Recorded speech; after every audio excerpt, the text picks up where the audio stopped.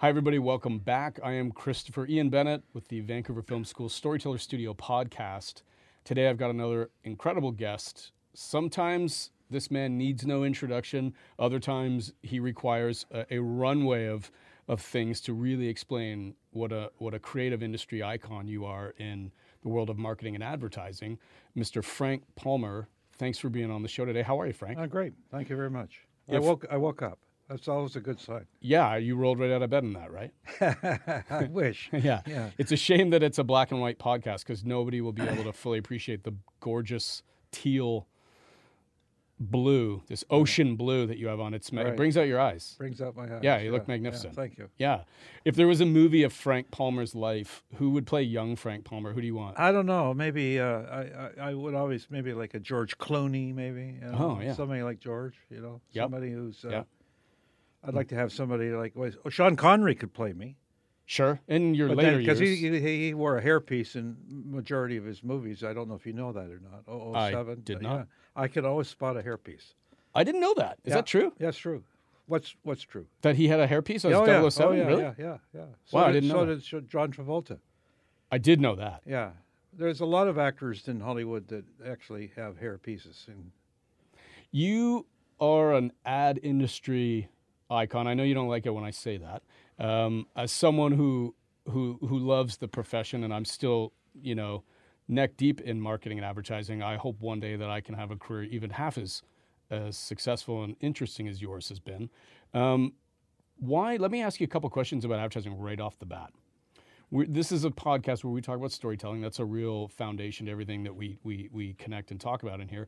Why did commercials, you've been in the industry 50 years, why did only now, I don't know, arguably in the last 10 years, did commercials start to become much more cinematic, or did storytelling become such an integral part of it? We're going to look at some in a minute, but I'm going back to like the early days when you started 50 years ago.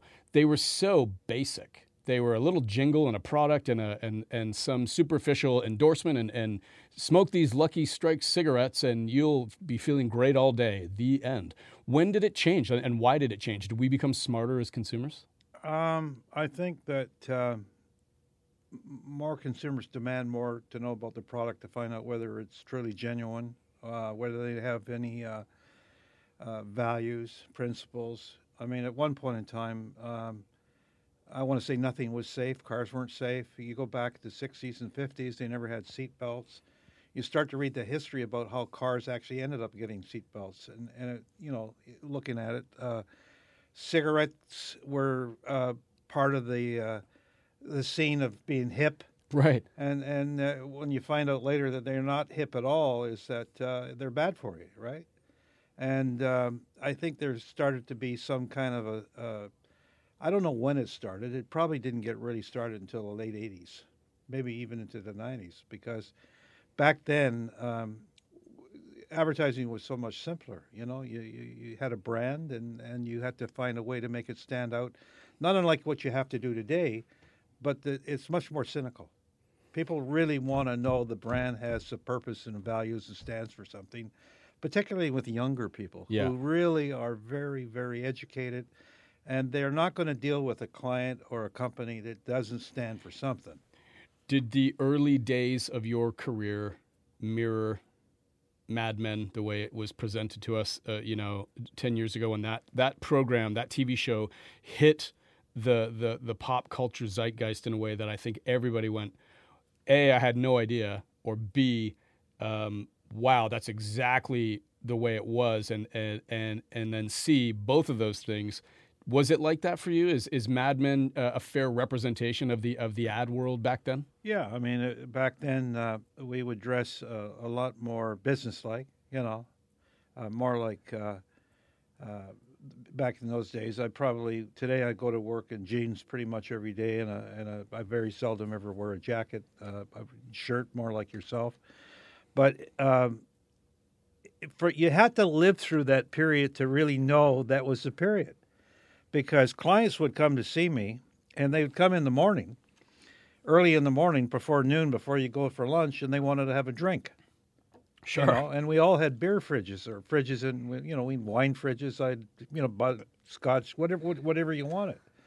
And more often than not, the clients were talking about their life, and then it got into talking about advertising. It was really, you got to know the clients. In fact, I prefer that kind of era because our relationship was a lot stronger because we were dealing with the principal of the company, dealing with the owner, the entrepreneur, and not through layers of marketing directors who think they know what they're talking about. In many cases they do, but they really don't know the details with a client, because I was able to get more out of a client almost like their doctor. Yeah. You know?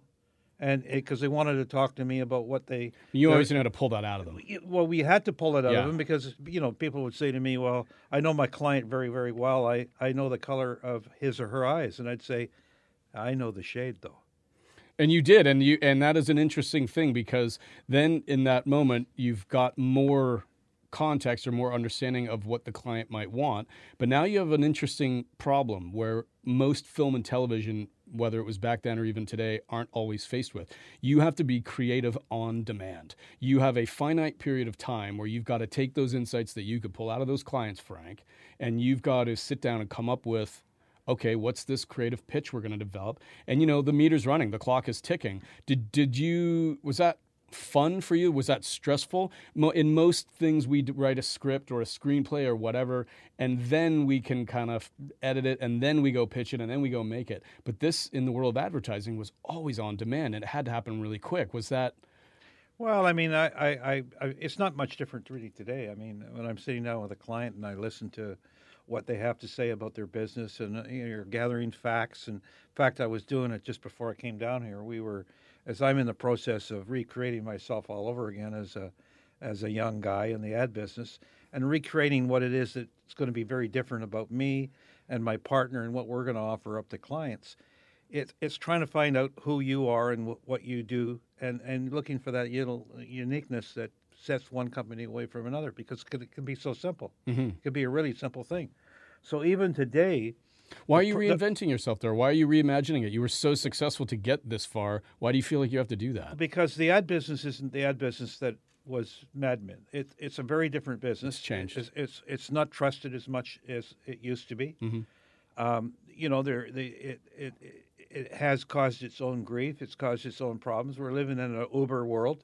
Yeah, we're living in where people like John Hammond's in Vancouver shooting commercials for Dine and Dash.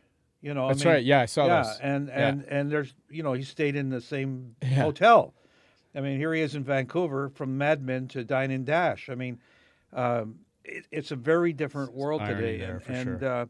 But the process of creativity is pretty much the same, because I'm now talking to creative people about who I am. They're trying to figure out what uniqueness, if any, that I may have to create my brand, and what makes my brand different than someone else's. And what I want to do now more is work with advertising agencies, not as a competitor, but as an adjunct to helping them get better creative, as well as how to get ideas out of what they need for their client to make a difference. Because do we teach that properly in all the best programs where you go to study marketing theory, that creative process? Do you think at the end of the day, no matter where you go, you can teach that properly? I think you can, but it might be a course on selling versus a course on creativity, because there's a process to selling, and I say that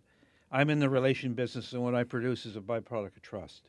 And mm-hmm. everything I do is getting that person to trust me that I have their best interests, Because if you go to a doctor today and you say, I got a problem, and the doctor says, what is it?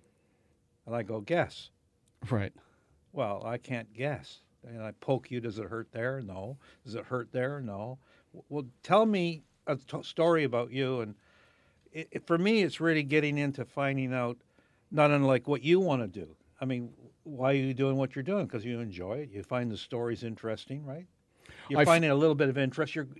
I find the guests that I get to talk to far more interesting. Well, no, but I mean, but what you're doing is you're also discovering who you are and what you would like to do, and sure. eventually you'll say, I like that part of my life, but there's more interest in doing something else or different, you know. So for me, it's really creating myself all over again, and hopefully getting people to say, well, he's really not that old, is he? You know, in his mind, he's still relatively.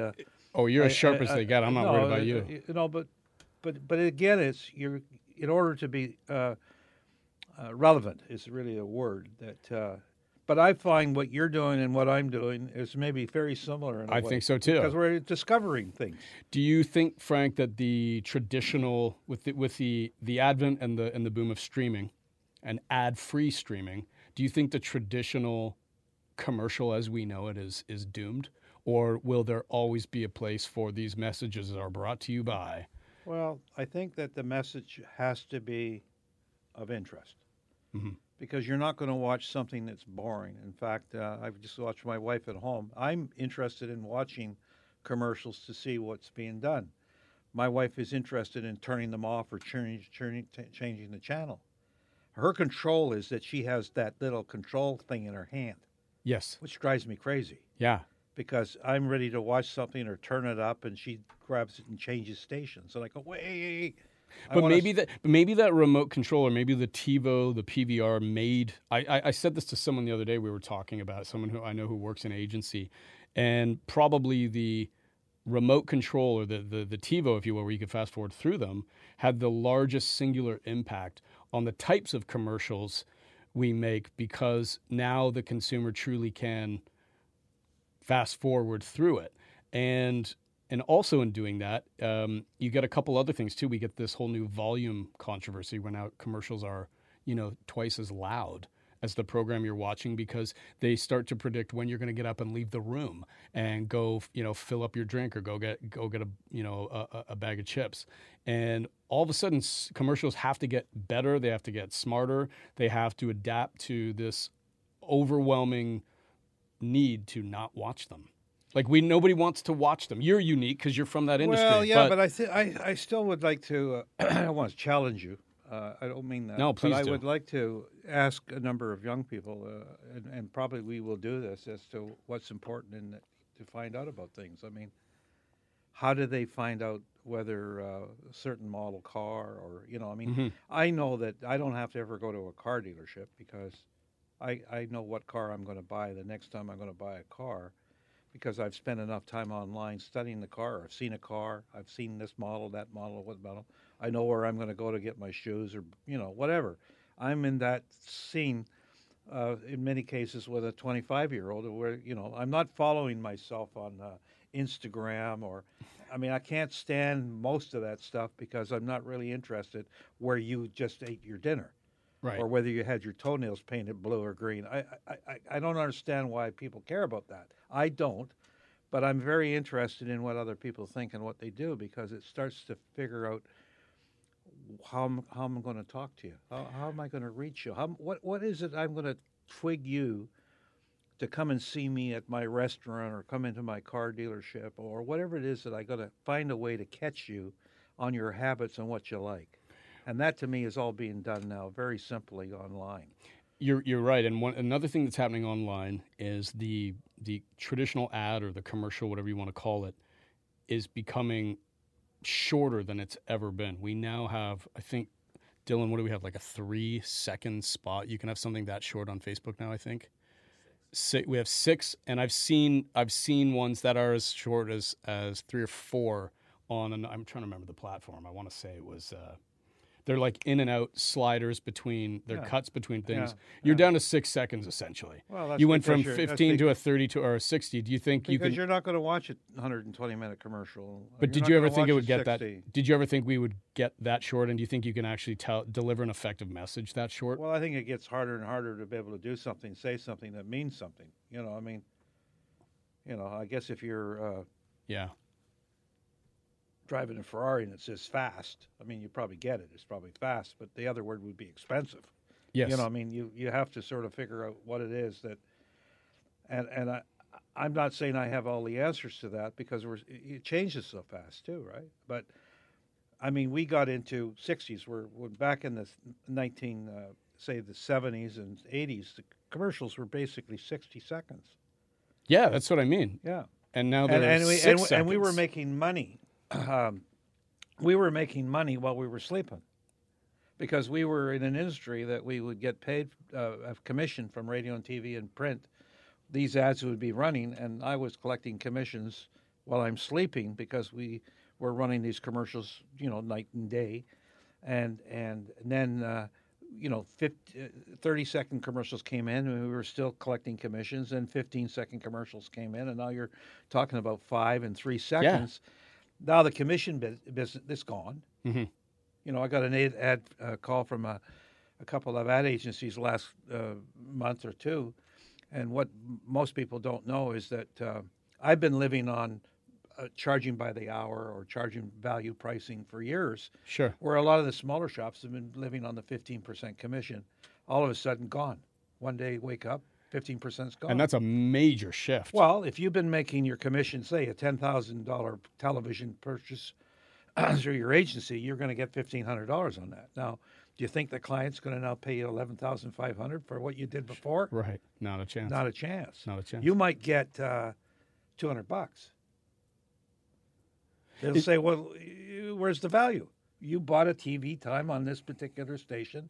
It was okay before. I didn't care because I was going to pay the same price as you." And this is Now you're in partly, this has got to be part of the reason, and you and I have talked about this before, where we see I don't want to say the collapse of agency, but I think the real change in agency is a lot of the bigger shops are trying to look at where is the profitability, and will they go? Will big agency ultimately 5-10 years from now go away? Do you predict, Frank? Will it always be there? Are we moving more in-house instead? Well, there's a combination. It's a combination of all of it. Mm-hmm. Okay, it's not just in-house, out-of-house. It's I think the part of the model might be, whereas we work with clients to create an in-house, out-of-house agency that becomes a better example. I mean, the fact is that I look at it and I say, the independents, when you take a look at the independents, large independent agencies, Whedon and Kennedy out of Portland, Yeah. they're still independent. They have a rule that they're says one of my we will favorites. always be independent. Yeah.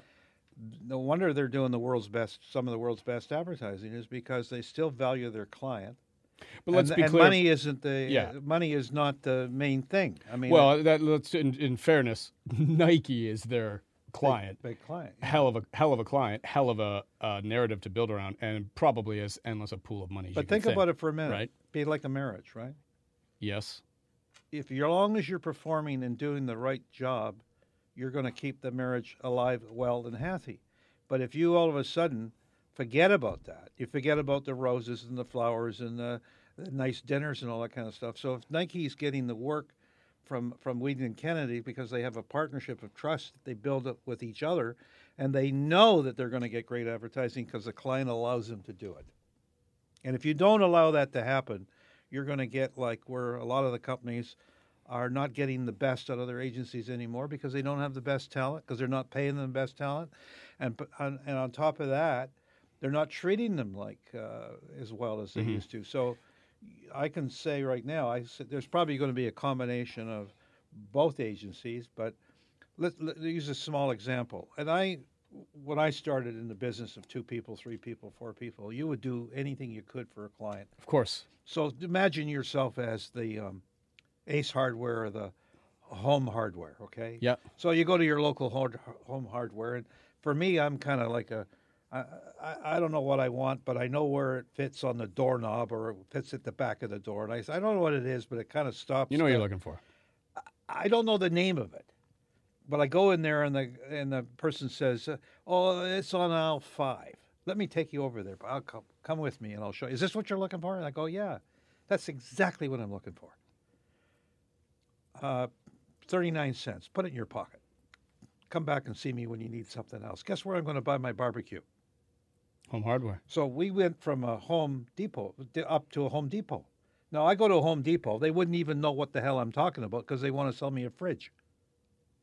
Can you imagine the markup on a fridge versus a 39-cent thing? Sure. And the challenge, I think, for anyone too now is how do you that not only did the retail or the business landscape change, but as a result of that real shift in there, you've got to come up with ads that now somehow make you still want to go to But those you big want to boxes. go to someone who cares about your business Right. and knows there's something there that I'm getting out of you. I don't know what it is. I know where it is, but you got to tell me more about yourself, and then you build that trust and that relationship that will last. And that's why a Whedon and Kennedy or a lot of large companies and in small companies will last longer because when you're in a community like Red Deer or someplace in Nova Scotia, you're dealing with the owner, you're dealing with the manager, you're dealing with the person who's created the business, and you're the person who's created your own business. You have a great relationship of trust. Now, as you get bigger, you start to seem to keep in that trust factors I get it. Yeah. harder. I know exactly what you mean. George W. Bush, when he steps out of the Oval Office, he's done. We discover this whole new side of him, that he's an artist. Yeah. He likes to paint. Yeah. And this surprises a lot of people. They see him, whether you liked him or you didn't like him as a president, you see there's a man here literally painting on a canvas in his twilight post-president years. And it is illuminating to a lot of people who the man really might be, especially in particular, he paints a lot of cats and kittens. Yeah. People discover about you fairly recently, although you've been doing well, you are a painter as well. Well, I did go to art school. And I'm going That's how I to, as started. we're talking right now, I'm going to have Dylan will flash some images of some of your art so people can see them as we're talking about it right now. You did go to art school first. You've always had that artist inside of you. What's the difference between when you approach a blank canvas, Frank? And people will see them as we're talking about it here because you. This isn't just a hobby. I'm saying this and I mean it. You're an incredible artist. Thank you. I mean, it's really amazing stuff. How much of that has anything to do with the ad world and the creating an advertisement? Is it a whole separate creative process? Well, having come from, I mean, I was drawing Mickey Mouse and Donald Duck when I was in school. Yeah. And so I've always had an interest in art and I guess being curious, right? Mm-hmm. I think it's been an advantage for me Yeah. because I'm able to work with and talk to other creative people because I can understand how they operate and what turns them on or turns them off. How often are you painting now? Not enough. Currently. Not enough. Like a couple hours a week? Well, when I get into it, I get into it. And You need to be inspired. I like Southwest. I like warmth.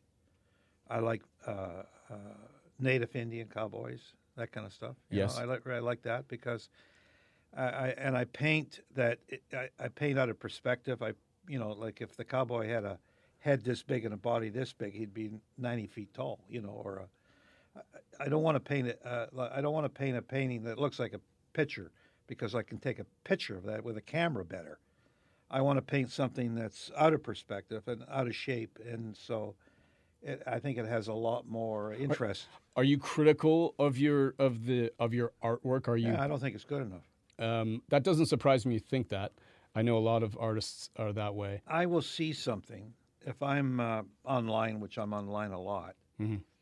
And if for example, I could be online and I've seen a movie about Humphrey Bogart or something like that. And I'll go online and I'll look him up and I'll say, oh, there's a nice black and white or colored photograph of Humphrey Bogart. If I did this to it, I made a bigger hat or made his nose bigger or had his cigarette, because, there was, I find that for example, the old talk show hosts, Yeah. the Johnny Carsons, and I find them the best At what they do. well, because they were able to make people laugh just with their antics. If you saw Jack Benny, he would just go, and people would laugh. That was a good impression. No, but he had those antics. I mean, everybody, these talk show hosts today, they have to have some stupid game that they have to play to get the audience attention. Whereas I don't think that. I mean, they're very talented people, but the fact is that when you go back and look at Letterman and Leno, and I just think it was very special. Some of the old actors. How am I doing? You're doing great. Because Any, we're ti- having, any no, tips but for we're me? having, I'm not fishing. no, Any no, but, tips for but me? you're having a conversation of interest with me because we're bouncing back and forth off of each other. Yeah, and that's why you think it works. That's why it works. But getting up and playing some game and putting your face into pumpkin pie, it may be funny, and maybe it relates to a lot of younger people. It doesn't relate to me because I don't think it's intelligent enough. When you're creating a painting, you finished one. Is there a story behind every one, or is it just a vision in your mind that you're bringing to life? How important? There's storytelling and advertising, which is essential, and then there's in the art you do. And I wondered if it plays any part in that process for you at all. I started a painting, and one of the paintings, which you'll maybe come up on the screen. Yeah, I'll show it right now. I started 50 years ago. Started and finished it this year. And you started this 50 years ago? It was an abstract, and I put it in a closet for a while. I didn't like it at the time. I just didn't know what to do with it. I wasn't sure what to do with it. And I was painting again, and I was going through, and I remember this painting.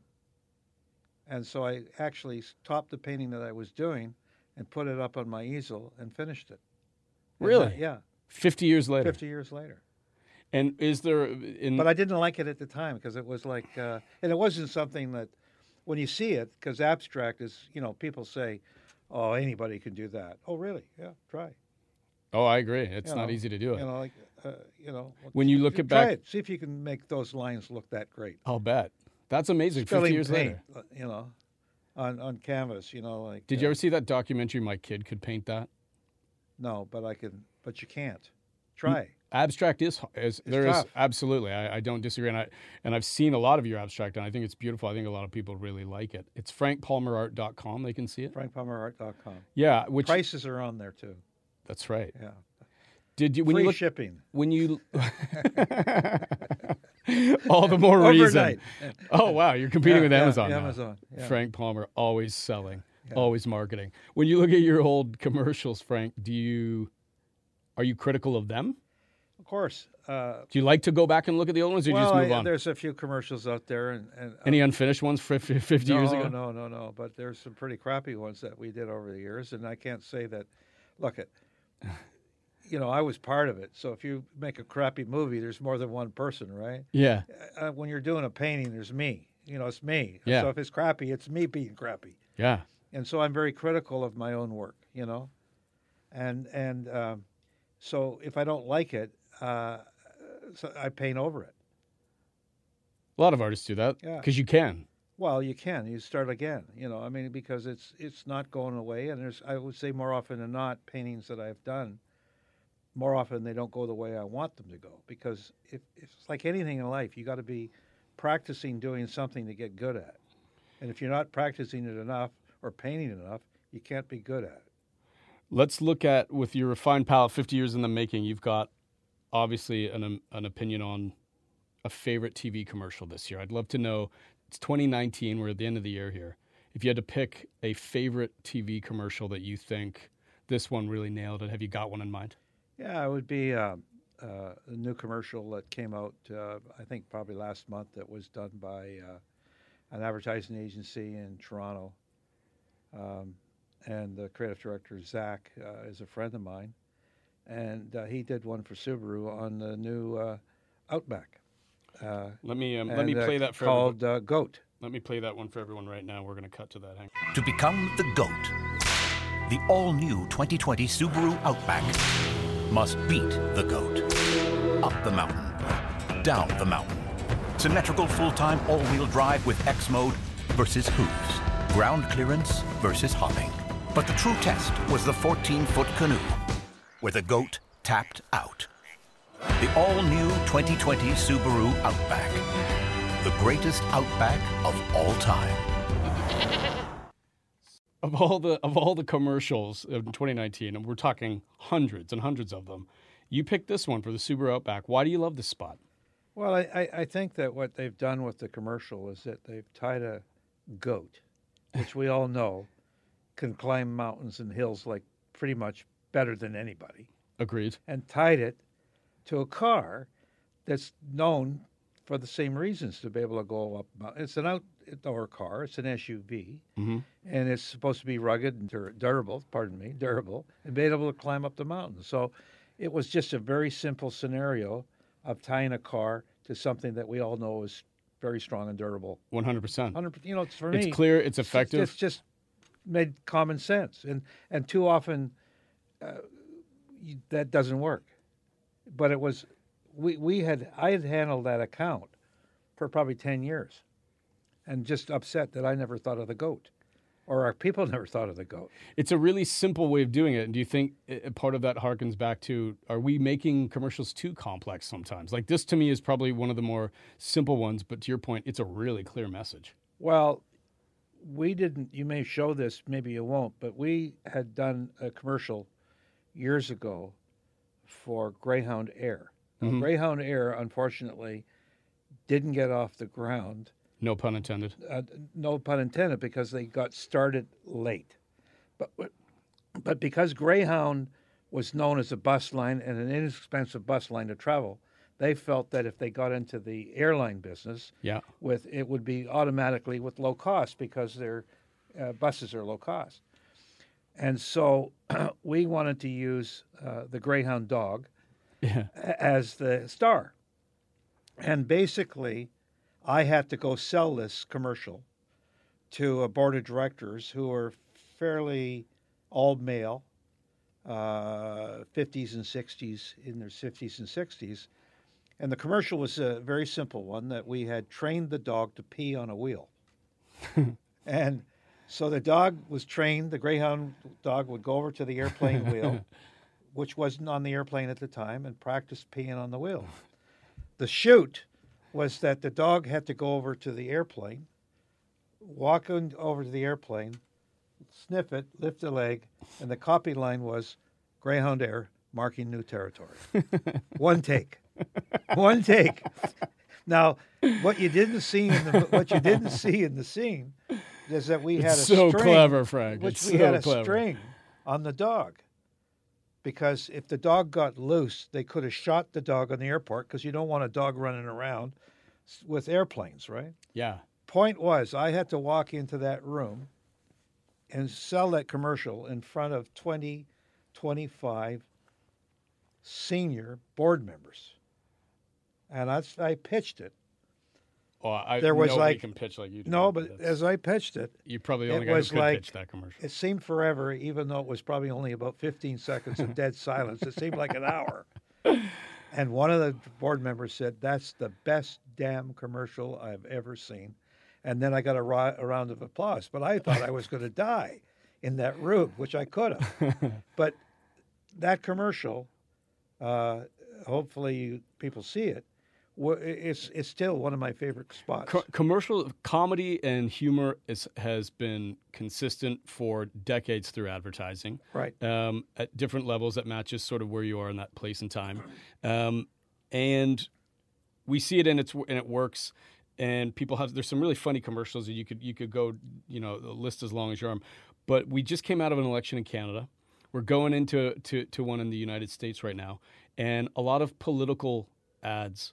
Why do political ads, why do they suck? Why do they, for some reason, feel so separate from all other forms? Why have we not surrendered to a more sophisticated and a better way to market and tell, brand stories or things like that in advertising? Why do politicians insist on taking us back 20 years to these terrible things? Do you agree with that statement? No, I first of do. all? Yeah, I find that it doesn't matter what party it is. Yeah, why are they It so doesn't matter terrible? whether Republicans or Democrats or liberals or conservatives Yeah. or the Green Party.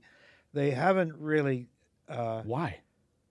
I don't know why, but they're dealing with other professional people in the business Yeah. who believe that's what they should be doing, because all you're doing is knocking your competitor.